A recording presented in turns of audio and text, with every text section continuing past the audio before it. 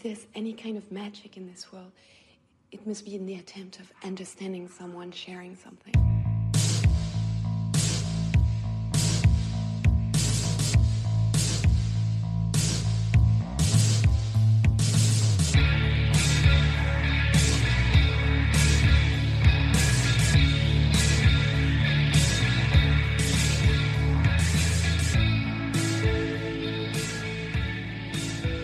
Alright gang, what is happening? I am Mal Foster and you are listening to the latest episode of your third favourite above average, but infinitely curious, and this week celebrating its 2nd year anniversary, if you can fucking believe it, podcast.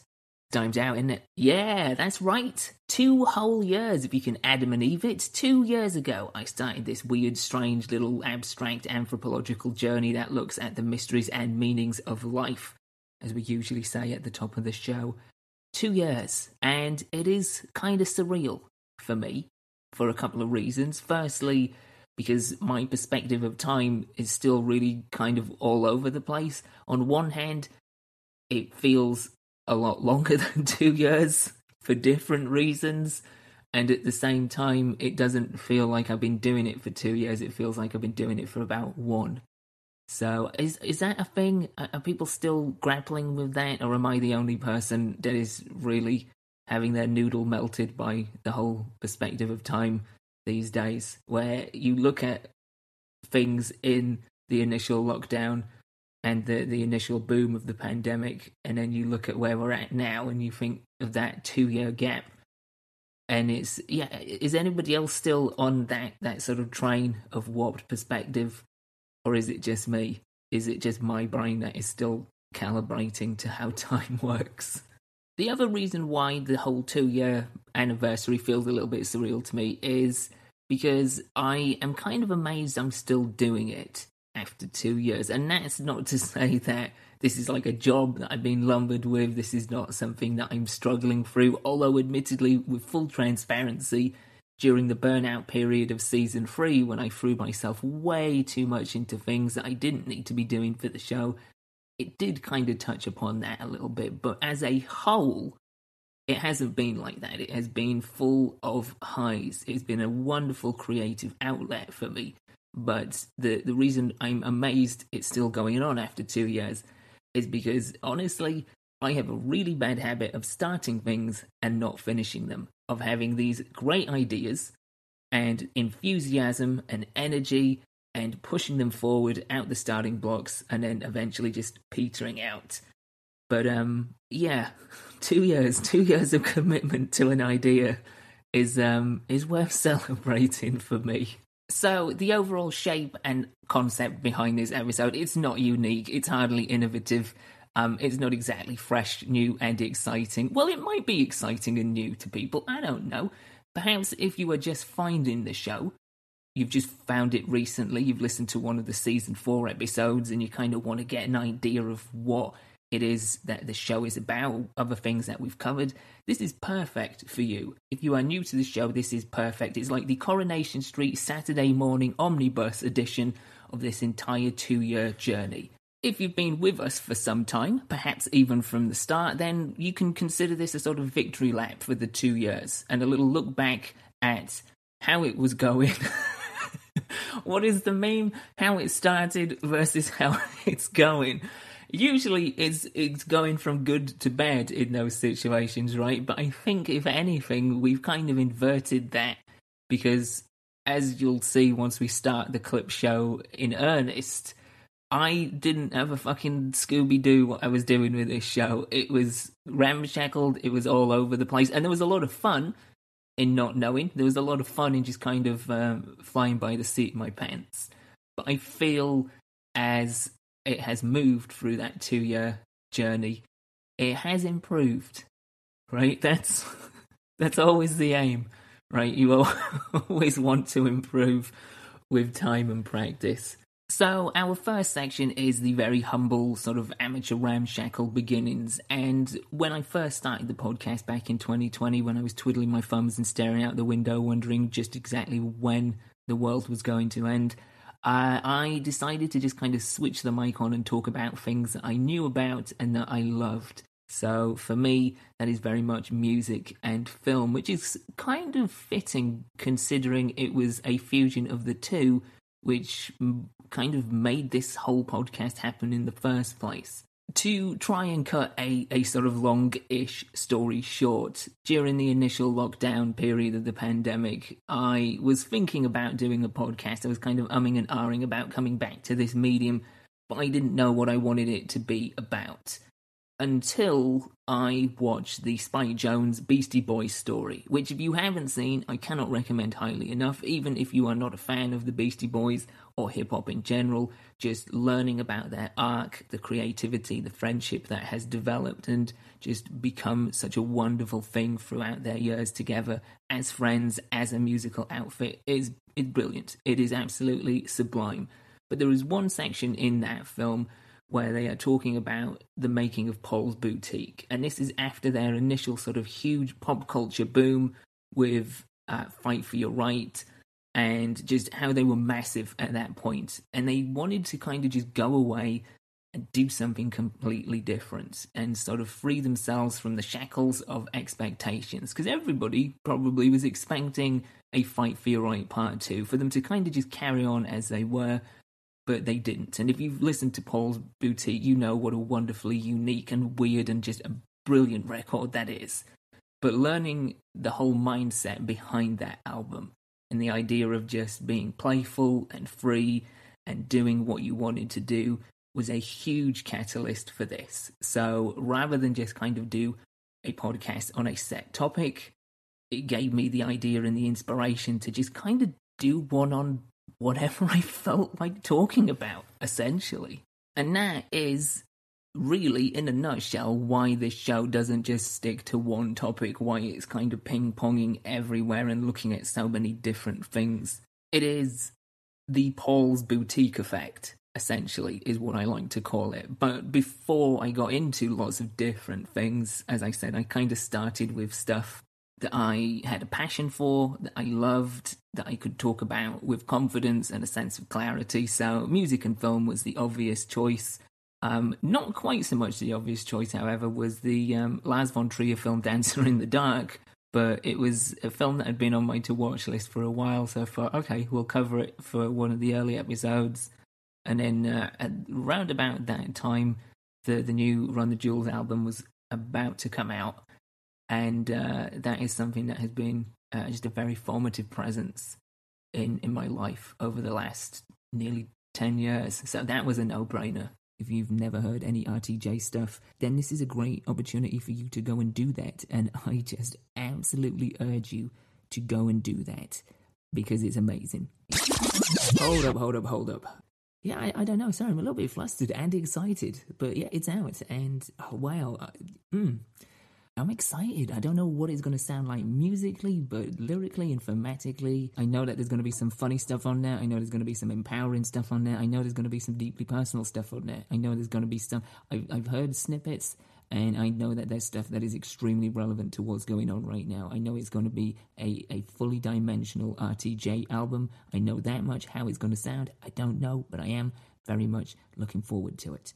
But in the meantime, before we get to that point, I'm going to talk about how we got to that point. Alright, so I am back from having watched Dancer in the Dark. And yeah, we have a lot to talk about. This is a film that is, the musical numbers, which are the only sequences which actually feature music, and in essence are the main rule breakers of Von Trier's Dogma Manifesto within Dancer in the Dark. They're just fantastic. They give you a real insight into the character of Selma. They kind of make you feel more attached to the character of Selma. But as I say, it's the contrast as well. It's the balance of hope against hopelessness. And I just love the way they're made, using sort of diegetic sounds found within the world of the film. Whether it's a train on train tracks or one of the machines in the factory that Selma works, Von Trier takes these naturally occurring sounds and then sort of warps them into rhythmic structures for which the musical numbers are then developed upon. It's really inventive, and it's kind of believable, because you think someone that has a tendency to daydream and who loves musicals would actually imagine this. They would latch onto a sound which is beginning to develop a sort of rhythmic structure and then build the song in their head. And as I say, it's a great gateway into the sort of inner monologue and the real personnel core of Selma as a character. Moving on from things that were of interest to me, I wanted to kind of open it up and expand it into a more conversational format, because as much as I love the sound of my own voice, I'm pretty sure not everybody does week in, week out. So I wanted to kind of move into people that were of interest to me, people that I love very dearly, people that I had worked with before, people that I had known for a long time but didn't really know that well and wanted to get to know better and have conversations, because it was at that point where I feel like, hopefully, the vast majority of us were really sort of relishing that sense of communication and connection at a time when the world was effectively on pause. I wanted to kind of dig into that and talk to people about lots of different things that they were interested in, things we had mutually in common, things that were happening in their life, what was happening in the grander sense of things. Yeah, it was genuinely a great platform to have wonderful conversations with people that I know to various different levels, and it was fun as well. And honestly, it's a part of the show that I do actually miss. I have enjoyed immensely talking to different people with different fields of expertise and different experiences, people that I've never met before. That is always a big part of the joy that comes from doing this show. But I do kind of miss just sitting down and just chatting absolute bollocks with people. So, I don't know, maybe there's going to be a bit more of that in the future of this show. But yeah, that's kind of the second stage of this podcast, was just chatting to friends and family about this, that, and everything else in between. You like the movies, don't you? I love the movies. Yeah? Do you know the documentary filmmaker Frederick Wiseman? The name rings a bell. So he's made like 50 documentaries since like the 1960s. He's a very prolific dude. And he's really interesting. He's kind of a genre unto himself.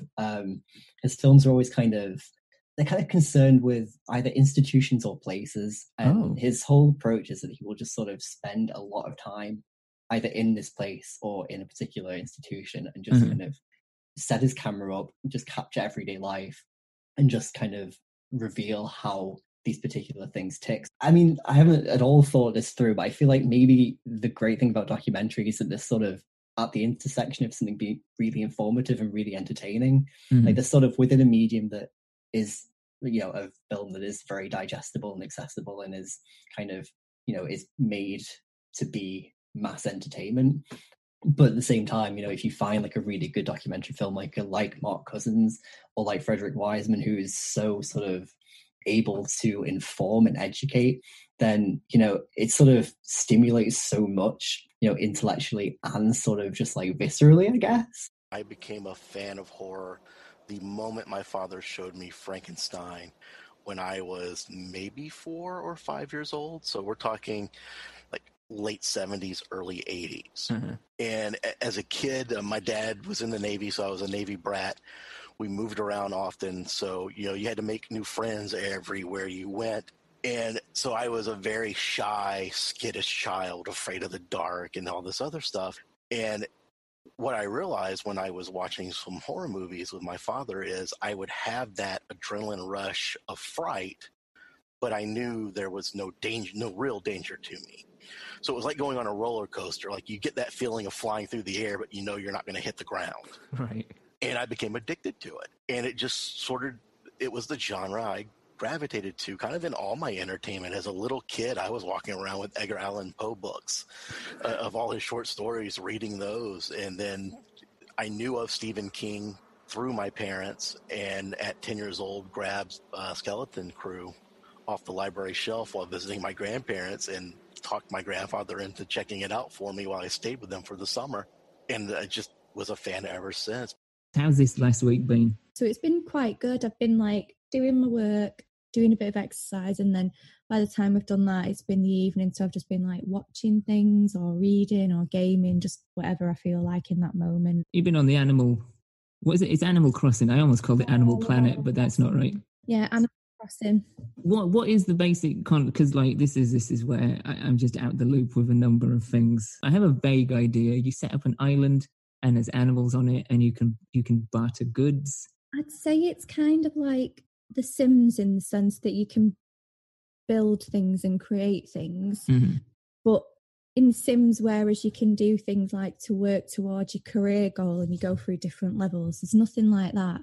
But I find playing it just really helps me relax. I've heard this.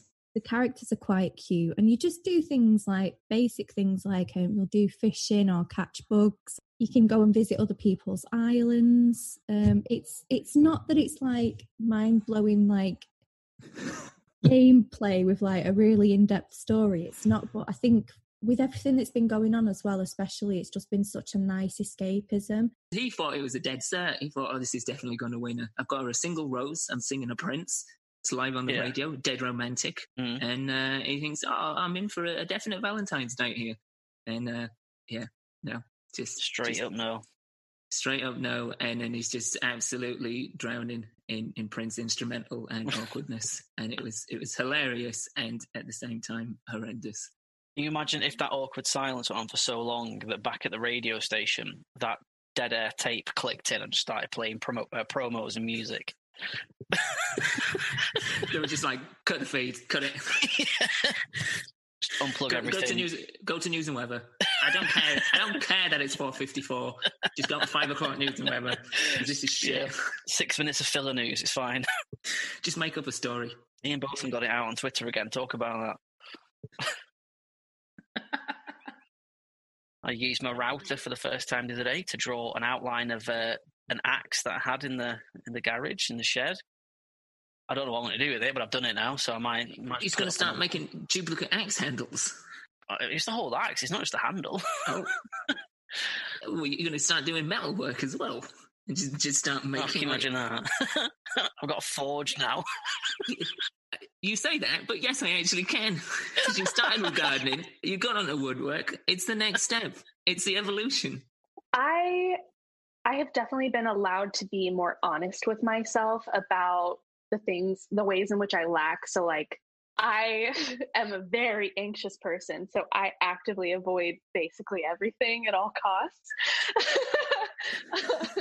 So I am pushing myself in my workplace and with people that I love to have hard conversations that aren't comfortable for me, and kind of realizing that the things that I find uncomfortable are very uncomfortable for everybody else.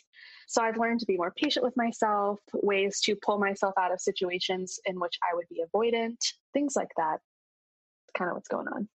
So you feel like you are allowing yourself to confront things that you probably would have just purposely avoided in the past a little bit more now? Absolutely.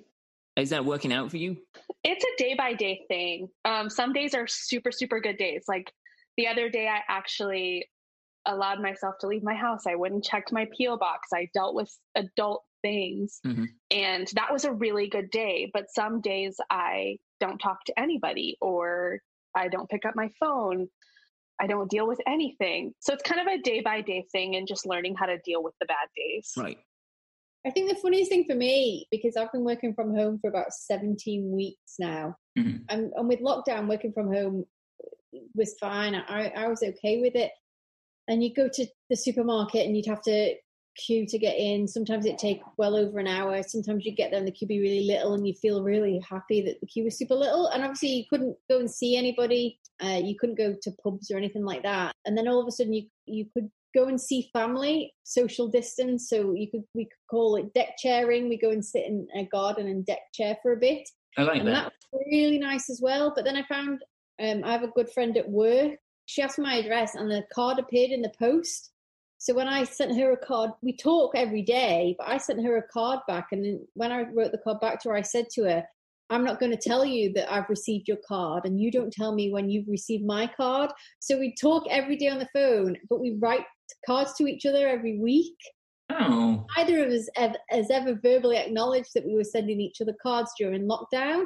And I found the whole FaceTime friends and family more than I've ever done before. So I thought the whole thing ultimately was quite obviously devastating for the world, but the positives we could take from it really were bringing a real sense of family and community and a communication that I don't think we'd really had before. I think Lockdown just sounds like an 80s TV show.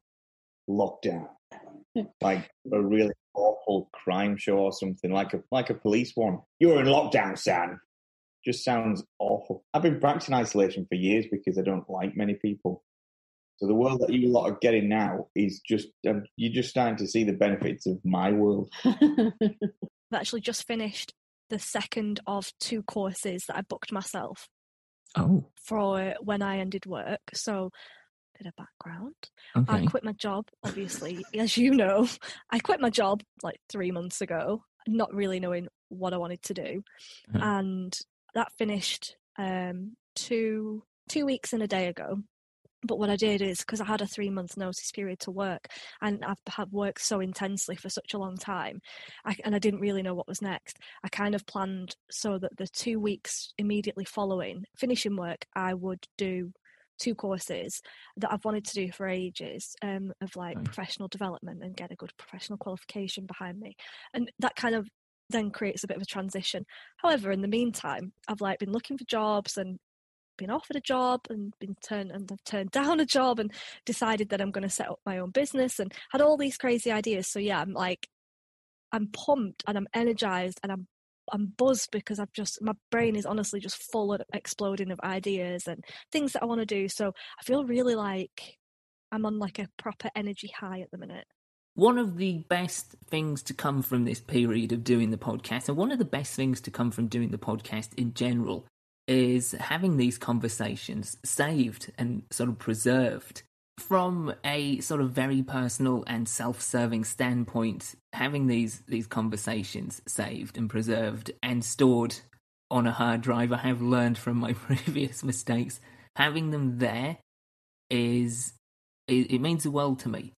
Because these are conversations that I've loved having. I mean, I've loved having all the conversations with whoever's been on the show.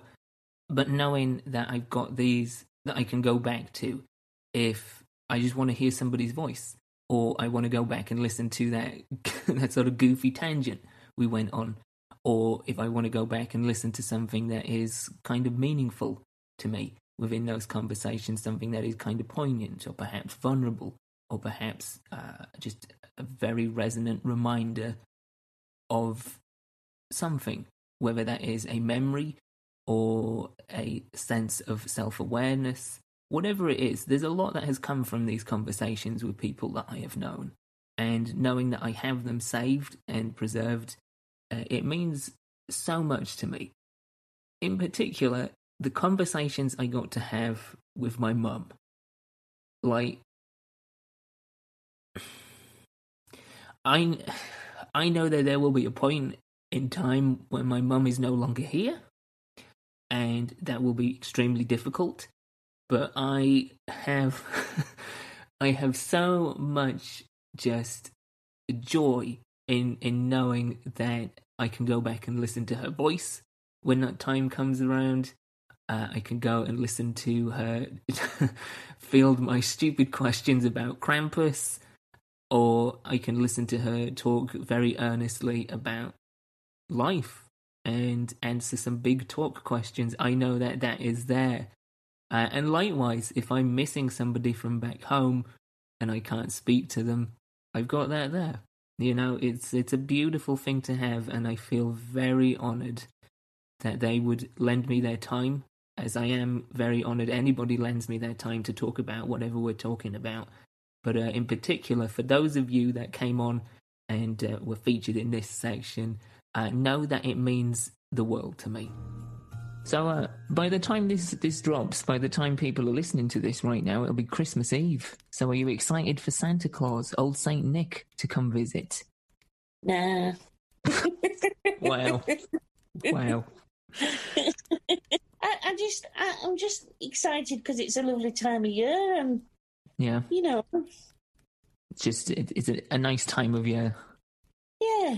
And we think we need quite a bit of a nice time after this year. I do, yeah. I think people in general have had a bad year, really. Mm-hmm. Full stop. Yeah. I think it'll be something for them to look forward to. And a little bit of joy. Yeah. Yeah. We used to get stockings, but not like they get them now. Right. We used to get one of my dad's old socks, one of his old woolly socks, and they used to have nuts in the bottom that you cracked open with a nut cracker. Yeah. And then you had a tangerine or an orange. Mm-hmm. And then you had a few sweeties. Yeah. And that was about it. He is typically very ragged and dishevelled. He wears torn, tattered and dirty clothes, and he carries a switch in his hand with which he uses to beat naughty children. But he also has pockets full of cakes, candies and nuts for good children. The traditional Belschnickel would show up at houses about 1 to 2 weeks before Christmas and often created fright because he always knew exactly which of the children had misbehaved.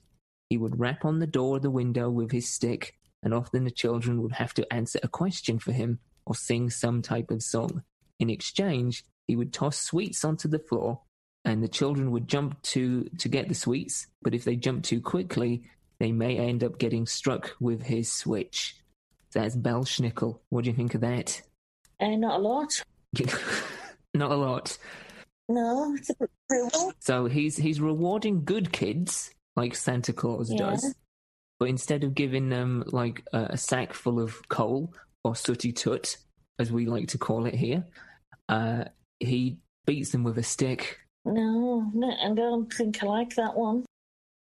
I was always brought up by your grandma that you treated people the way you expected to be treated yourself. And that's with civility and respect.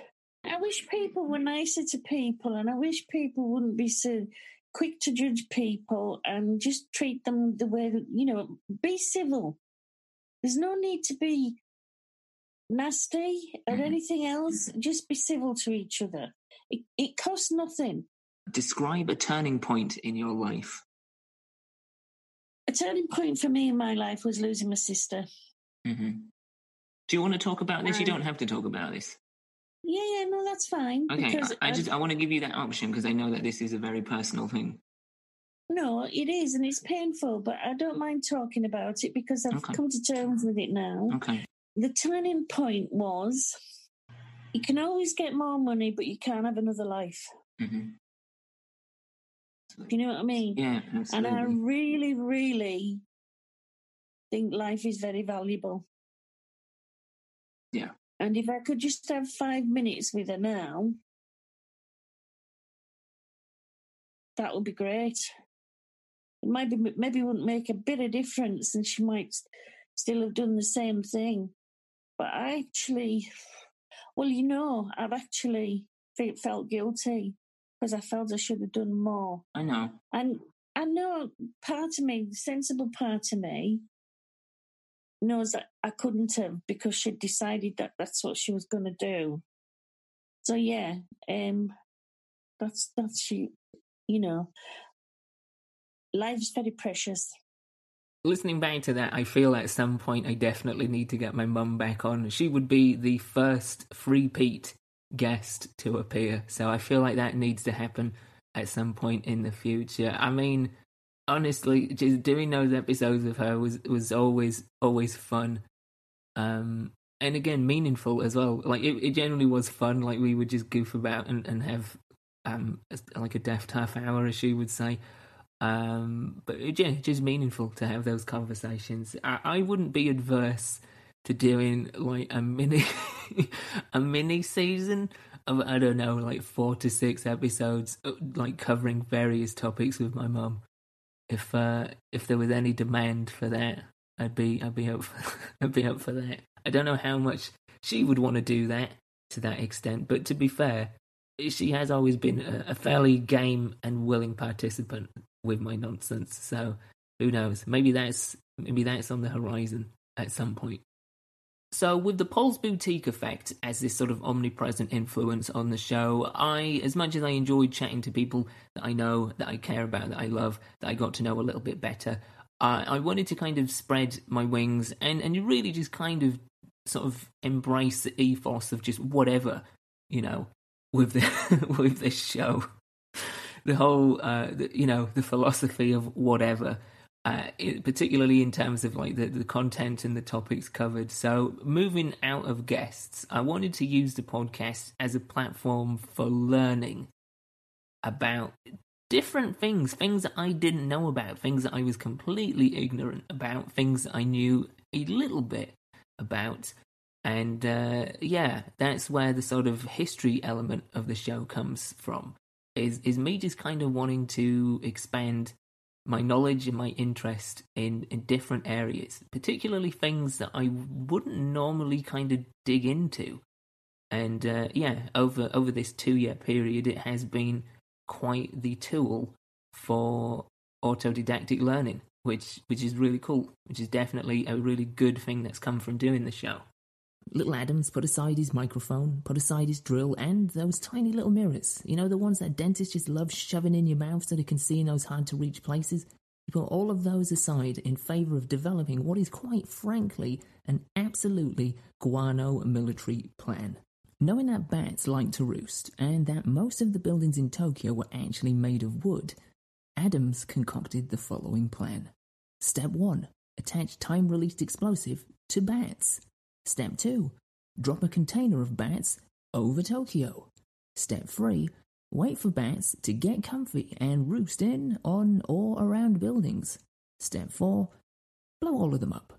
In his letter to the White House, Adams declared that, and I quote, the bat was the lowest form of animal life, and that they were created by God to play their part in the scheme of free human existence, and to frustrate any attempt of those who dare desecrate our way of life.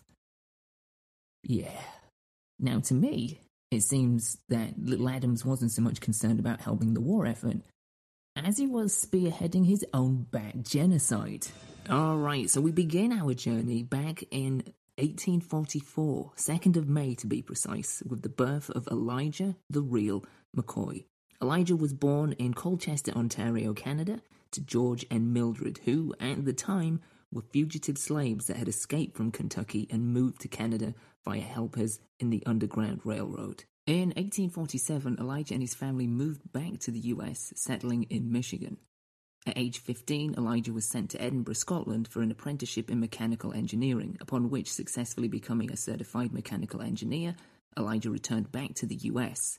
But due to racial barriers, skilled professional positions were not available for African Americans at the time, regardless of their training or background. Elijah did get himself a position as the fireman and oiler for the Michigan Central Railroad, and it was in this line of work that he developed his first major inventions.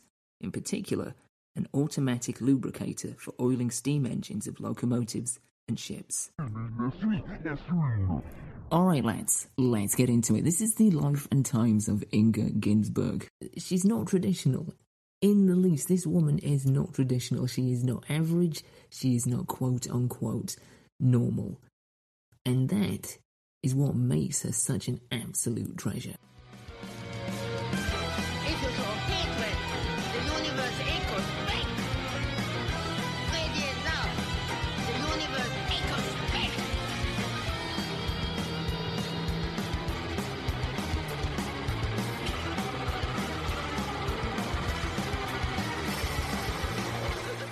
It goes without saying, if you've enjoyed this story, and there is absolutely no reason you shouldn't have, because it's an incredible story about an incredible woman with an incredible life, then you definitely need to go check out the music and, more to the point, the music videos. You can just tell that Inga is having so much fun. It is written all over her face, but you can also tell that she's genuinely passionate about what she is singing about what she has written for these songs.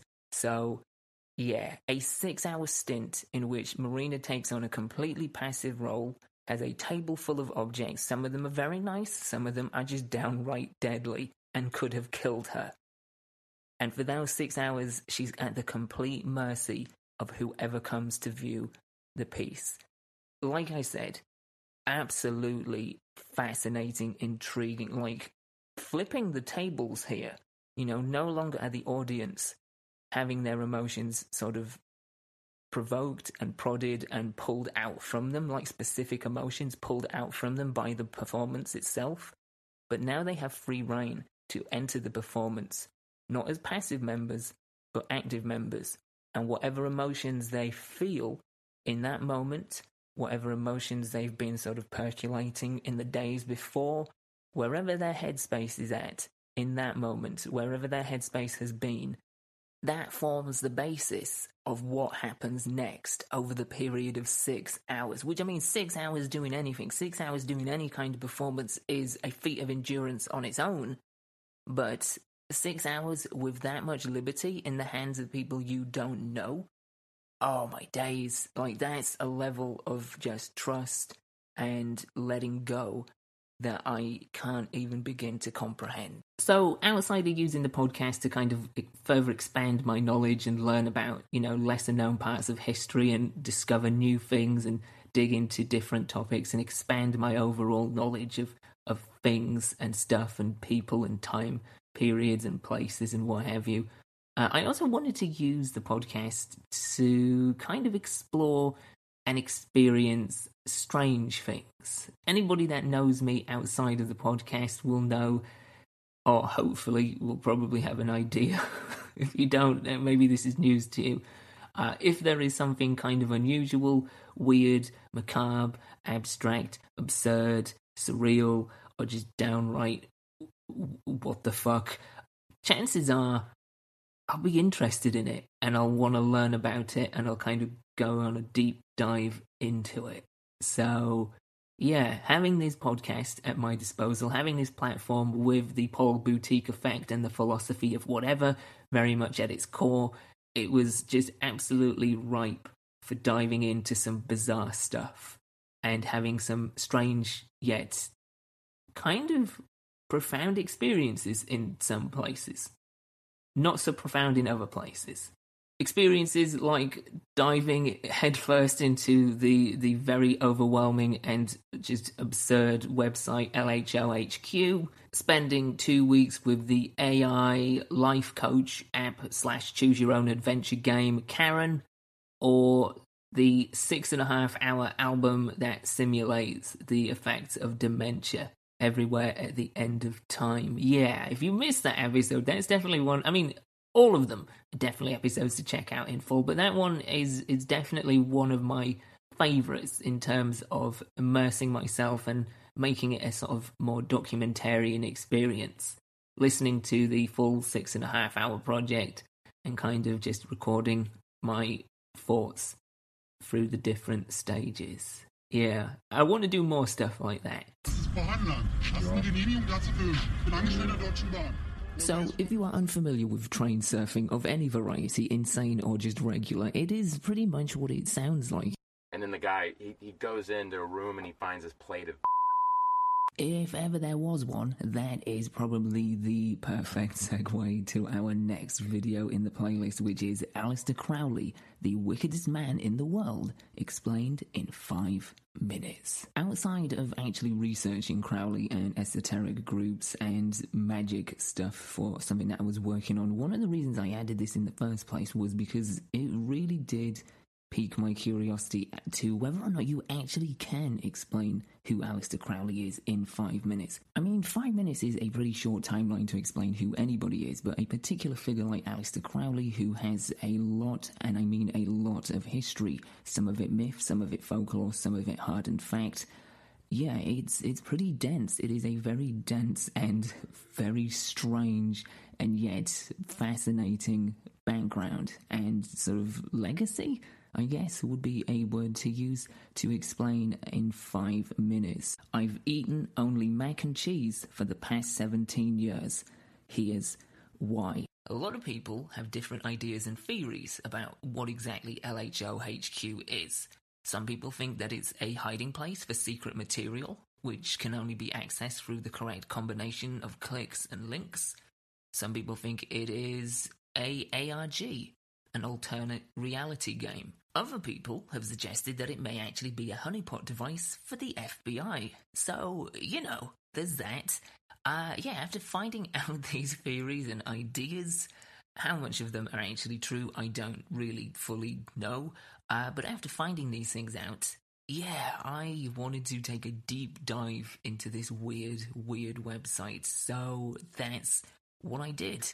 But not before I turned on a VPN because, the meta description for the website on Google is, it's pretty much a good example of what you can expect in terms of just nonsensical content. So this is it, the meta description for your leading neurolinguistic programmers of post-hypnotic operating systems for distributed computing over human botnets. So, that's it. And if that kind of sounds like a whole bunch of hot nonsense, then pace yourself, because we are only just beginning. So as you can tell by the title of this week's episode, we are going to be talking about a project called Everywhere at the End of Time. Now, if you have not encountered this on the internet, if you have no idea what this project is about, the nutshell definition of it is that it is 6.5 hours of dark, ambient, experimental noise music that is designed purposely to simulate Alzheimer's disease. The structure for this episode is unlike anything we've done before on the show. I said that earlier and I mean it. I mean, we haven't done something of a documentarian nature before on the show, so that's kind of a first here on Dimed Out. But the way that we're playing with the structure, the way this episode is going to unfold is also very different to anything we've done before. The bulk of the episode is a series of recordings that I made during the experience. Whilst listening to the music, I had a notebook, I had my portable recorder, and at different stages, at different times, I would chime in, talk about what I was feeling, what I was thinking, what images were coming to mind, what I was picking up, what I was noticing. Essentially a collection of musings which at the time was in the present, but is now in the past, but is also now in the present. See, we're kind of getting into Tenet territory here, but hopefully this is going to be a lot easier to understand. I won't lie, Stage 3 was interesting in one hand, for the sake that, it did almost, as I say, tranquilize me. It kind of just made me, not numb, but just super meditative, and the analytical part of me shut down. The part of me that has been associating sounds with images has slowed down, and it's kind of sinking a bit deeper on a more emotional, primitive level, I guess, on a much raw level than the first two stages. This is something else entirely. It is just unsettling. We are, as you can tell by the title, spending 2 weeks with Karen, which on the surface sounds like we're going on holiday with a self-righteous, sanctimonious, racist white woman. But that is far from the case. Karen is kind of hard to define. On one hand, it is a choose-your-own-adventure game. On the other hand, it is a virtual life coach app. And I'm throwing some question marks all over both of those. It's somewhere in between there. Are we in bed with Karen? What is happening here? Just had to ask you something. Uh-huh. Can I ask you something? You ever lie awake thinking about someone you shouldn't? Okay, this is... See, in the last episode, I felt like I turned a corner. Now we're just kind of going back into very creepy territory. Why on earth are we in Karen's bedroom at night? This is weird. Another really cool thing that has emerged during the 2-year journey that the show has had so far is how the conversational format of the show has changed. So, moving outside of conversations with people I knew directly, I began to reach out and invite people that were invested, experienced, or just downright experts in certain particular fields to come onto the show to talk to me about their particular fields or interest. And again, using the podcast as a platform to essentially broaden my education and my horizons and my understanding of different things. certain topics and elements I knew a little bit about. Some things I didn't at all. And those were always my favourites, because just talking to somebody who knows about something that you don't is brilliant, because it just adds more books to your mental library. And kind of pursuing that sort of line of thinking has really given the show a really eclectic variety of guests and subjects. So yeah, the next section I'm going to play for you, it kind of touches upon just a few of the subjects and guests that we've had. Stuff that we're going to be hearing about in just a moment is transhumanism, mindset coaching, trying to establish contact with extraterrestrials, animal attacks, social media psychology, soul reading and mediumship, and furries. Yeah, that's right. People that love anthropomorphic animals. People that have personas, and in some cases, fursuits. Yeah, so like I said, eclectic. This show over the last 2 years has, if nothing else, been eclectic. How long have you actually been interested in transhumanism, and how is it that you discovered it for yourself? I know I've been interested in transhumanism since I think it was about mid-2012. I finally swallowed the transhumanist pill and was like, yeah, this is what I believe. Before that, I was very strongly religious and very strongly against all these things. Mm-hmm. And there was a pretty rapid and pretty significant switch around mid-2012. I don't exactly remember what triggered it, though. If I had to summarize it, I'd say transhumanism is the belief that science and technology can and should radically improve the human condition. Is transhumanism a case of playing God, humans interfering with what would be seen by many as God's creations, or is it simply the next stage of natural evolution, of natural development? I think transhumanism would definitely be a natural progression of our evolution. We evolved to have, our ingenuitive minds, and so I think it would be really bizarre if we evolved to have them and didn't use them. Also, always a fun question I like to ask people: do you dream in black and white or color?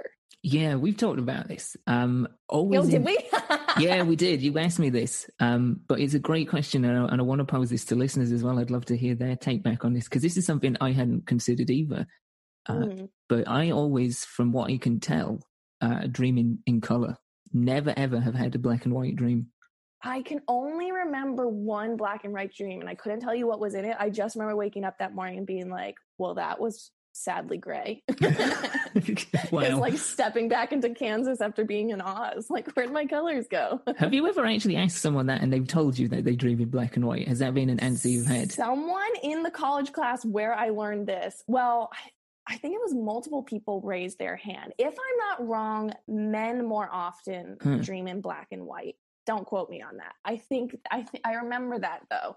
But I do remember a couple hands going up that, like, maybe they don't always dream in black and white, but they definitely do sometimes. The other question is, some people always dream in the third person, or more often dream in the third person, where it's kind of like watching a movie of yourself. Mm-hmm. I usually dream in first person, but every once in a while I will have a third person dream where I'm watching myself do things, and that's always fun. I kind of like those. Yeah, that's interesting. I think for me it's a mix. It's primarily third person, but yeah, I definitely have a mix of the two. Oh, you're primarily third person though. Yeah. Oh, interesting. A really advanced society. You try and picture a society that's not just 100 years more advanced than we are, but maybe 100,000 years more advanced, or even more.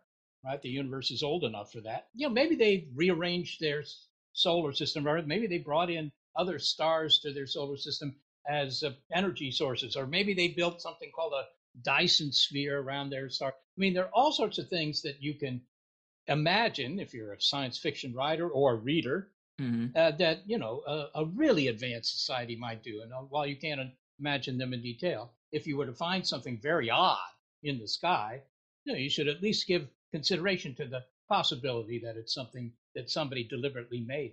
I have regrets about this, but I have bet everybody a cup of Starbucks that we'll find ET before about 2035, 2040. Okay. And that's based on the improvement in technology for SETI experiments that, has as an implication. By that point, by, the next 10, 20 years, we will have looked at 1 million star systems for signals. And 1 million seems like a good enough number to find something, but that's, just totally speculative. Yeah. It remains totally speculative because until you find something, you really have no idea whether you're close or whether you're nowhere near close. Basically, what I'm asking, Jeremy, is what animals have attacked you? Bumblebee, honeybee, mosquito, and then also it goes up from there. I've been bit by a couple different snakes, non-poisonous snakes, ever since I was a kid, catching animals and stuff. Probably the most insane one or the most painful one was a stingray. Oh. That was in Southern California, and I actually got stung on 2 different occasions, only a couple months apart from each other. And he said at one point there was a squid that had its tentacles wrapped around his head, and then on the back of his neck there is like a helmet, and the squid's beak was trying to cut through the helmet to crack his neck, and he could feel the beak scraping against the back of his helmet. And I said, what did that sound like? He just said, it sounded like horror. Wow, yeah. I think that's a fair enough description from that visual. And then I talked to 2 women that were inside the mouth of a humpback whale. Get the fuck out. I feel like when you're in that comparative mindset, there's typically like specific people that you might be triggered by, or specific types of people that you're triggered by. So again, asking yourself why, but why might not be enough. That's pretty broad. Asking yourself, what do you have in common with this person? What are your differences with this person? If you could trade lives with that person, what are the things that you would be excited about? Or what are the things about your life that you would miss if you were trading shoes with this person? And try and just think of it more empathetically, of like putting yourselves in that shoes of that person and see if that makes you feel comfortable or uncomfortable, and where that comparison is coming from. Is it coming from something like that's kind of surface level of, oh, well, they have really nice hair and I like their hair. And you might be like, okay, well, maybe I just really like their hair. So maybe I need a haircut. Maybe I need to freshen something up about my appearance.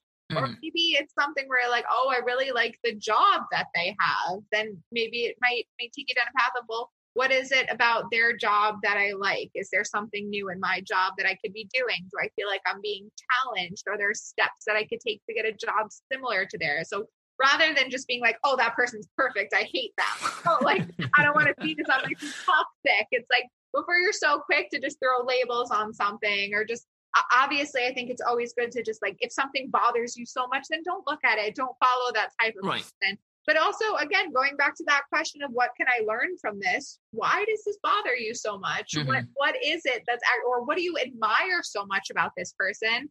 And what are some action steps that you could take to put some of that into your life or into what you're putting out into the world? What actually is soul reading? It's probably just another word for psychic reading. Okay.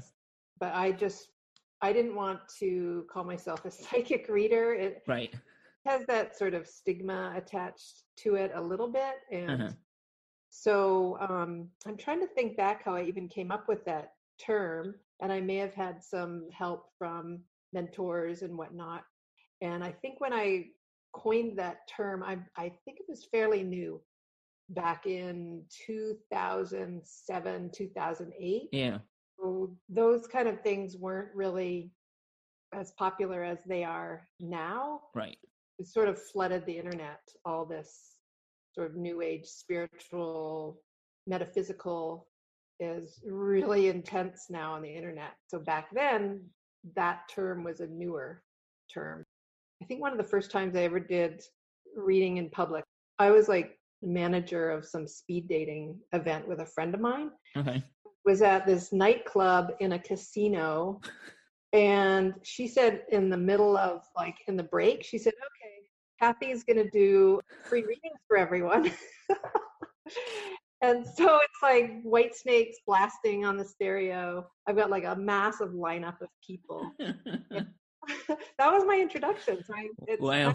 Okay, if I can do that, then I can pretty much do anything. I'm trying to find where I need to be, what I want to be, what I wish to see, but it comes in time. With the fursuit, because I'm curious, and to what does this do for you exactly? Like, does it kind of connect you closer to the persona? Like, I'm just trying to figure out in what way this sort of plays a part in your interest in this. It does, in a way, get you closer to not necessarily the persona, but like being in character, being who you want to be. For a lot of people, including myself, in public situations, like if you're at a fur meet or a convention, when you have the suit on, when you have the hat on or the mask, whatever you want to call it, it kind of drops that anxiety because now there's like a barrier between you and the other person. All they see is the super happy, cartoony looking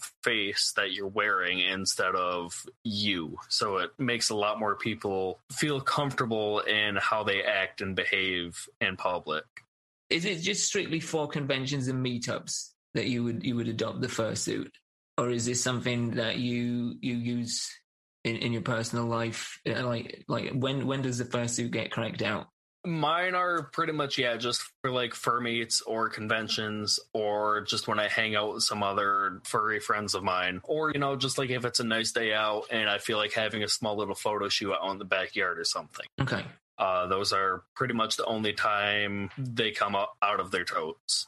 Okay. For other people, they are very much, I'll be blunt here, I'll call them mersuits because that's what they're known in the community. They are used for the bedroom activities. Okay, and they're called what? Mersuits? Yep, mersuit. MURRSUIT. Okay. All right.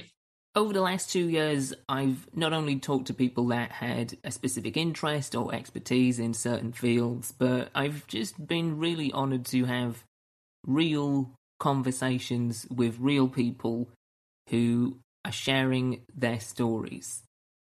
Some of them have been genuinely very heartfelt and touching and inspirational as well. That's the thing. It's not just been downers. It's not just been like tragedies and heartbreak. It's been life-changing for better or worse. And again, having those conversations and having those conversations preserved, it means the world to me because people have been very real on this show. People have been very vulnerable and they've opened up and they've talked about things, for better or worse, that have been extremely formative to them. And the fact that they've been willing to have those conversations and to go to those places with me, it means a lot. It means a real great deal to me. And it is a memoir. That's the thing. That's the crazy thing. It's not fiction. It's a memoir, which basically, in a nutshell, recounts the experience she had when she was 11 years old, where she survived for about a week in the freezing cold, brutal, unforgiving conditions of the Yukon wilderness in the winter. Barely any provisions, barely any food, and on top of that, she had to look after her older deaf brother. All of that is insane for anybody at any age, but at 11... absolutely crazy. The experience itself may not be universal, right, but the feelings of despair, loneliness, anger, hurt, love, all these different things we can all relate to in pieces, and that maybe somehow that could help somebody. My labor of love that I spent the last 3 or 4 years working on is a book called If I Don't Make It, I Love You: Survivors in the Aftermath of School Shootings. And it came out in 2019, right before the pandemic hit, right at the end of 2019. And it's full of about 83 stories, firsthand accounts from people who've lived through or survived school shooting. I want to talk to you just briefly about actually speaking to people for the first time, because you mentioned like not being a member of the press, not trying to sort of pick the bones of a juicy story for the sake of sort of an exploitative reason, but you're coming in with all good intentions and, coming in from the perspective of a mother as well. And as you say, the effects of Sandy Hook has kind of reconfigured a lot of your framework. How was that in terms of first approaching people to speak to? I can only imagine it was extremely daunting. It was really difficult, and it was something that I was a nervous wreck about. I actually practiced talking to them with some of my friends, my close friends, because I was so nervous. Because the last thing, like, I went into this thinking the last thing I want to do is cause these people an ounce of pain that they don't have already suffered. Yeah. So I was just so, cognizant of that and aware of what they had been through. The way that I approach them is kind of like heart first, like, here's who I am. This is how Sandy Hook affected me. I'm a writer. I'm a mom. I'm a teacher. And I believe in the power of personal narratives. And for each survivor, I told them about my dream for this book. And my dream for the book was that my grandchildren will someday read this book with the historical distance and perspective that I, as a sixth grader, read The Diary of Anne Frank. The adaptive side is a more positive way of looking at it. Instead of saying, like, do you have the ability to do something? Or maybe you don't, or maybe you have the disability. We're saying you're adaptive. So you have challenges. In my case, I have limb challenges. I do have a disability, but I'm adaptive. I'm able to adapt to what I have and thrive despite these challenges. So that's what adaptive is all about. The adaptive community is a lot of times seen as athletes, but it transcends that. We've got comedians, we've got artists, it's everybody and anybody that's adaptive. And really, you're adaptive too, but it's more known for the disability community. But you are very much adaptive as a person. You're adaptive to talk to anybody on these podcasts and do the things you do. And that's what it's all about. I love it. I'm a big fan of utilizing language as a way to sort of progress ourselves individually and as a collective species. And I think language is definitely a tool that can do that in great leaps and bounds. So I love the fact that you put a positive spin on it and that you sort of engineered it to push it forward and see it as a positive aspect.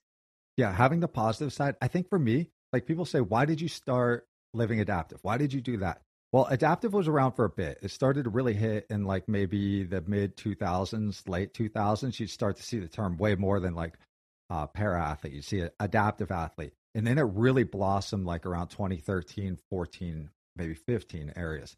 And so like utilizing that word and then creating this platform said, hey, we're not a victim of like what we're doing, of our circumstances, or we're not like accommodating it. We're just adapting to it. We're adapting to it and then going. And having that term has really helped, especially the younger generation, because that idea of disability, it's a real term. You need it in some climates, especially when it comes to advocacy and other things. But then that adaptive side is way cooler, like it's a way more robust, beautiful term of like of going out and creating something good with it. Anyway, Chris threw up a post in that subreddit with the title "Blind D&D Player Looking to Share How Positive a Hobby It's Been to Pick Up." The body of the text, or the body of the post even, was, "My friend is a blind D&D player who's joined our group. If anyone would like to have him on as a guest, he's very charming and self-deprecating and has a unique take on the world." Now, I saw that and I was like, that is a conversation I want to have. Going blind, I've had to relearn a lot of social skills. I can imagine. It's weird because you can't see what's going on. So, I hate saying, what's happening, guys? Hello. And I still didn't get a lot of practice of it because I've just had such a time of the last 7 years. I've had kidney failure, so I was cut open and went for a kidney pancreas transplant, and they found I had appendicitis, so that went down the drain. Then about another year later I got a kidney, and then 15 months later that failed. I've had pneumonia several times, peritonitis, collapsed lungs, fractured bones, the works. I lost my mum 2 days before I went blind as well, and this is all type 1 diabetes. She took her own life, so it was quite a hellish time for me. Yeah. Do you think like throwing yourself into D&D has kind of helped you come to terms better with how the world is for you now? Oh wow.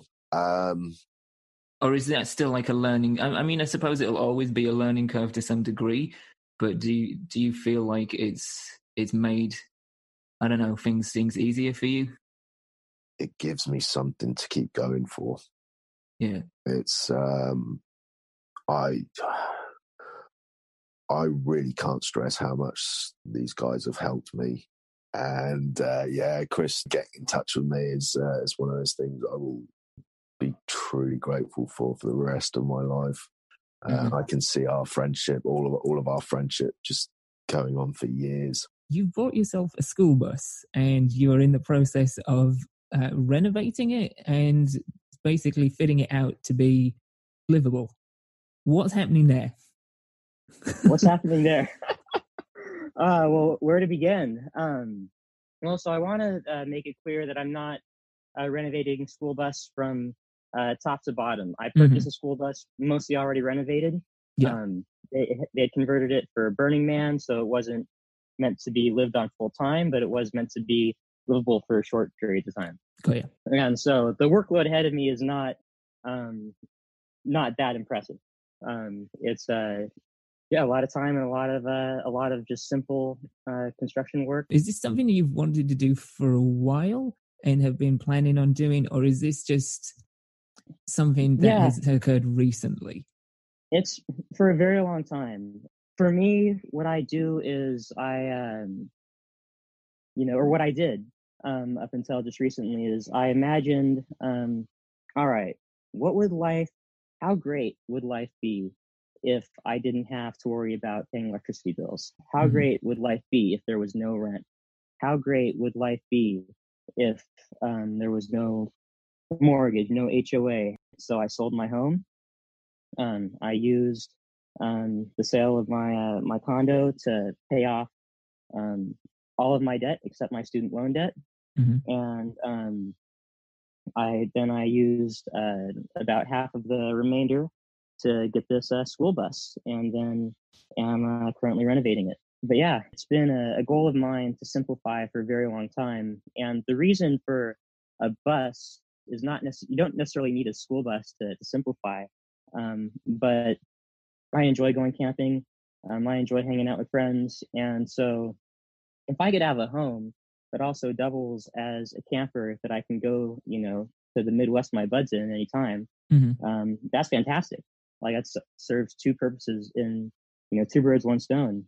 I mean, I've done a lot of different things and a lot of things that, from year to year contradict each other. So in 2005, I went to an anti-war rally in Washington, D.C. And then literally the next year I joined the military. So wow, I was already damaged from the childhood trauma. Okay. That my dad was, I wasn't like physically abused, but there was a lot of mental and emotional abuse and neglect. I was going to ask about that because I want you to be as comfortable to talk about it as possible. So I can, at this point, there's just so much of it. It's hard to, like when you start to try chronologically lay it out, you're like, fucking God, how many lives have I lived? I'd reached a very dark point and I no longer felt safe for my well-being. So I started to look for inpatient somewhere. I didn't know what else to do, and everything had come crashing down, and I had absolutely no will to pick it up and figure it out again. So I gave up, so to speak. Right. So at this point, you're just like, well, fuck it. I'm just willing to try anything that could help here. Yeah, and I know, being in EMS, I know, I just can't. It's not just I'm crazy. Commit me. There's an entire process. So I'm trying to figure out that process for myself. And that's when the ketamine, it just popped in my mind. I was like, man, let me look at this. After my first infusion, I came home and I cried. Wow. Not immediately. I came home, I took a nap, and then I woke up and I cried because everything was different immediately. My mind is quiet.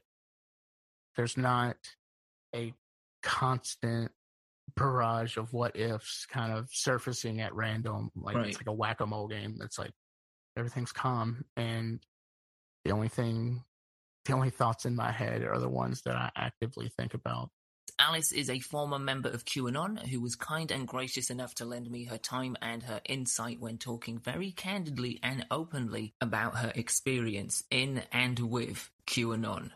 In the first half of the conversation which we had last week, we look primarily at how exactly it is that Alice discovered QAnon, what it is that sort of pulled her deeper and further into the rabbit hole. We also look at what it is that caused her to make quite a dramatic shift when it comes to political alignment and identity, what it is that made her go from being a hardened Bernie supporter to a QAnon follower. We also dive into some of the thoughts and feelings that came with this experience, the personal mindset, the shift within that happened upon discovering QAnon. We're also going to take a look at how that Great Awakening affected her life. So I had less and less safety around my community and around people who I love, people who I've been in relationship with for decades.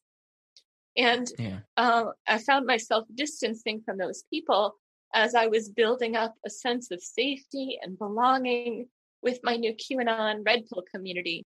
Getting out of it was not near as quick as getting into it. Right. So it's difficult for me to say when I was clearly 100% out. That's a really interesting point, and it's something that I definitely wanted to make a highlighted point of, and it was a question a little bit down the line, was asking about your transition, how it was for you or how it is for you, because it's one of those things I imagine it's still kind of ongoing in small, subtle, nuanced ways. One of the things I started to do is I started to actively engage in some across the aisle kind of dialogues. I really wanted to build a bridge between my left-wing community and some right-wing community that I had built. So I started to engage in some of these dialogues that were trying to build a bridge between these two political parties. And engaging in those dialogues helped me to hear some of the news that I had been avoiding for months. Okay. So I started to open the door again to hearing some of the left-wing news points that, I'd basically been ignoring. And that started to shift things as well. I definitely heard from some friends and family members, their personal experiences they were having around the coronavirus. And I was hearing about people who had lost friends and family members. I do have some doctors in my extended family, so I had some conversations with them over the holidays. I also remember one of the things my husband did is I really appreciated he made a turn and he decided that he was not going to argue with me or try and talk me out of my beliefs, because that was just creating misery for both of us. I was going to ask, so that's what was that going on at this point? Oh goodness, we went through so much. Yeah. It nearly broke us several times. The advice he had gotten was to not try to talk me out of it, not try and argue with me, to learn to accept that I had a new belief system and that it may never change. You know, again, like a religious conversion. Sometimes people have a religious conversion and that then shapes their reality moving forward. Absolutely. He was advised to treat it in that way, that my belief system had shifted and it might never come back, and to see if he could accept my new belief system and still love me and still create a beautiful life with me. The people that came on to the show and talked so openly about these experiences, about these very formative parts of their life, about elements of themselves in such an open fashion, I'm just genuinely very humbled by and extremely appreciative of. And something else that I'm appreciative of with this show over the last 2 years is that it has allowed me to have a platform to share some of my formative experiences and to share some of my story. And one particular episode that I am very proud of, even though it was extremely difficult, or maybe I'm very proud of it because it was extremely difficult to do, is Season 3, Episode 9, talking to myself, which, outside of being a pretty cool concept of me being the interviewer and interviewee, allowed me to be vulnerable, which is something I'm not very good at, but I decided that it was what I needed at the time. I was going through a big period of burnout and severe depression and just an ongoing sort of existential crisis, I guess. And there was a lot of doubts. There was a lot of just upset going on within. And I, in a very admittedly indulgent fashion, used the podcast to kind of talk about that. But it was a conversation that I needed to have with myself, and actually forcing myself to have it by recording it was really, really helpful for me. And hopefully it has been helpful to other people as well. That is the definite hope for that. Admittedly, from a self-serving standpoint, it was for me. But hopefully a byproduct of it is that the conversation that happened in that episode has been something somebody else has needed to hear, or has been something that has been of a benefit to them. Hey Mal, how are you doing? It has been a minute since we last spoke, properly, that is, beyond a surface level, as it were. Yeah, for sure. How are you? How are you doing? How's things? It has been a moment since we spoke properly, as you say, beyond the surface. How am I doing?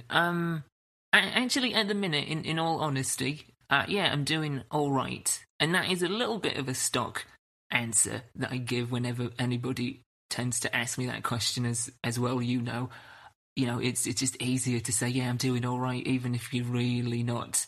And I haven't been lately. You kind of just put your head down, you move forward. It's the thing that we've called shark mentality, where you just keep going with the hope that eventually you'll just power through it. And so you don't want to carry it yourself, because to carry it yourself is to recognize it, to realize and to verbalize internally at first that there's something wrong, that there's something not working, that you're not happy. And then when you realize that, you then have to zoom in a little bit closer and try and figure out why you're not happy. Or sometimes, as has been the case, the why is very omnipresent. The why is always there. You don't have to sort of stop and question. It's like you're running away from it. Like it's very present and you're running away from it. So it's not even a case sometimes of just, as I said, sort of powering through. It's a case of just trying to avoid it, trying to outrun it. But you get to a point where you just can't do that. You just fall. Yeah. And then it's gaining on you even closer. Yeah. To the point where it's on top of you. And then when it's there and you have no other option but to confront it, but to carry it, then, you do kind of want to carry it yourself out of stubbornness, because you're proud. You are stubborn. You are proud. You value your independence to a great amount. But at the same time, it's not just that. It's a case of, I don't want to burden other people with my problems. Right. And that is probably the most singular, ridiculous statement I could probably make. Yeah. But it's true, because it's ridiculous because... I get it. It's ridiculous because the people that love you, that care about you, it's not a burden to them. Yeah. And you know this. This is the thing. You know this.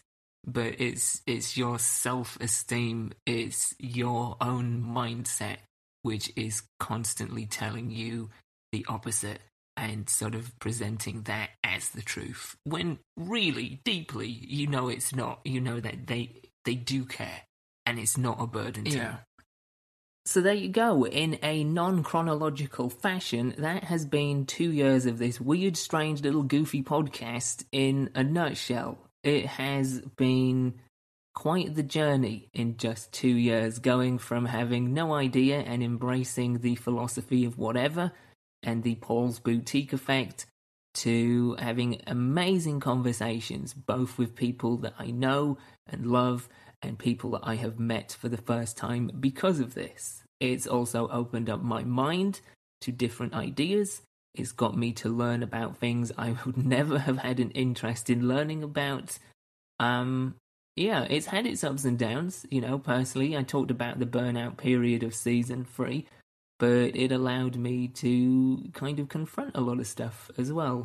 So, yeah, it has been quite the journey over these last 2 years. There have been ebbs and flows, there have been rough patches, there have been points where I've become too obsessed with doing it, and I've forgotten the roots. I've kind of just abandoned the philosophy of whatever. I've become too laser focused on making everything just right. There have been points where I've just thrown reckless abandon into it. There have been things that haven't worked at all. There have been things that I think have worked fantastically. Like life, it's a work in progress. And, you know, it's been, yeah. How profound. As far as the future of the show goes, I honestly don't know what that looks like. I would like to get back to basics a little bit. At the same time, I would like to try different things. I would like to implement more documentarian elements into it, more experiences, and these are all possible. You know, that is the beauty of embracing the whatever philosophy, the Paul's Boutique Effect, is that it can be whatever the fuck I want it to be, or whatever the fuck you want it to be, you know? And that is precious to me, is not having that sort of rigid sense of control, which I've tried to enforce at points. It doesn't work. It's better when it's open, and it's willing to embrace whatever comes. So, with that in mind, for the future, I would love to know what you felt has worked over the last 2 years, what hasn't, what you would like to hear or see. What do you want Dined Out to be moving forward? Because this is as much yours as it is mine. And I mean that. I put the work in, but it is as much yours because you listen, you give me the feedback, you talk to me. So, what do you want it to be? The best way to share your ideas, to give me your input, to give me your thoughts and feelings on the last 2 years and, you know, the next however long, whatever you want the show to be, the best way to share all of that is to get in touch with me on social media. The most immediate places are, of course, Twitter and Instagram, where you can find me at I am Mal Foster. Yeah. Let me know, where should we go with this? What would you like to see covered? Who would you like to hear me talk to? What is this going to look like? Whatever happens, whatever the future of Dined Out has in store, I want to say at this juncture, at the 2-year mark, to anybody, no matter if you've been on from the beginning, if you've just jumped into it last week, it doesn't matter. If you've been on the show, if you've listened to the show, if you've shared the show, if you've given me feedback, if you've been engaged, if you've taken any time out of your day for this, I want to say, with all sincerity, a heartfelt thank you. If you weren't listening, I wouldn't be talking. If I felt like I was just shouting into the void, as it were, I would have packed this shit in a long time ago. But you are listening, and I am deeply, deeply grateful. And on that note, that about does it for this bumper edition 2-year celebration. I had to go a little bit longer with this, right? I granted a big chunk of it is just me babbling on about the past, but, you know, considering the circumstances, it did have to be a bit bigger. It did have to be extra. So, yeah, that's it. That's it for this 2-year anniversary episode. Next week is one of my favourite conversations in the entire 2-year stretch. And I've had a lot, like there's a lot. It is pretty packed in that particular VIP section of my favourite conversations I've had on this show. But there is a new entry sashaying its way through that velvet rope into that very exclusive area. And that comes in the form of next week's episode, where I will be talking to the former director of one of, if not the, most brilliant museum I've ever been in. Ever. Evs. Maybe. I don't know. I'd have to really sit down and think about that. But it's definitely up there, if it's not like the best Evs. Anyway, I'm going to be talking to the former director of that museum. I'm not telling you what the museum is until next week, because I don't want you Googling it and spoiling it for yourself. The less you know with this, the better, I think. So you're just going to have to be a bit patient with me. But trust me, it is brilliant, and you will want to hear it. So if you haven't done so already, go ahead and subscribe to this show. We're available wherever you get your podcasts from, presumably wherever it is you're listening to this on. You can find us there. If you've enjoyed this, if you've enjoyed the last 2 years, then, subscriptions always help with the internet magic and algorithm stuff. And reviews are always welcome. And I tell you what, no matter how long this goes for, no matter how long this podcast continues to just trek through this world, I am determined to get one bloody haiku review. I have been asking for a while, and nobody's delivered yet. Are you going to be the first? Do I have to offer a cash prize? Is that what it comes down to? Just cheap, base bribery? Because I will do it. I'm not saying it's going to be much, but I will do it if I need to get that haiku review. Anyway, next week, haiku review, please, and a fantastic conversation about an absolutely brilliant museum that you will absolutely love. As for this week, we're done, but for a little bit of nostalgia, I'm not going to play the usual outro. I'm actually going to play you the very first intro that we had. And a little bit of inside baseball for you before I dive into that musical piece. I bought this on Fiverr, and I bought it with money that I earned as a freelancer for writing a fake review for a children's book. That's right, somebody paid me to pretend that I had a daughter who was obsessed with mermaids, and for her birthday I bought her this woman's mermaid book, and my daughter just couldn't get enough of all the mermaid, all the magic, all the memories. And with that cash money, I paid somebody to make our very first theme tune. So with that in mind, look after yourselves, look after each other, and until next time, keep it timed out.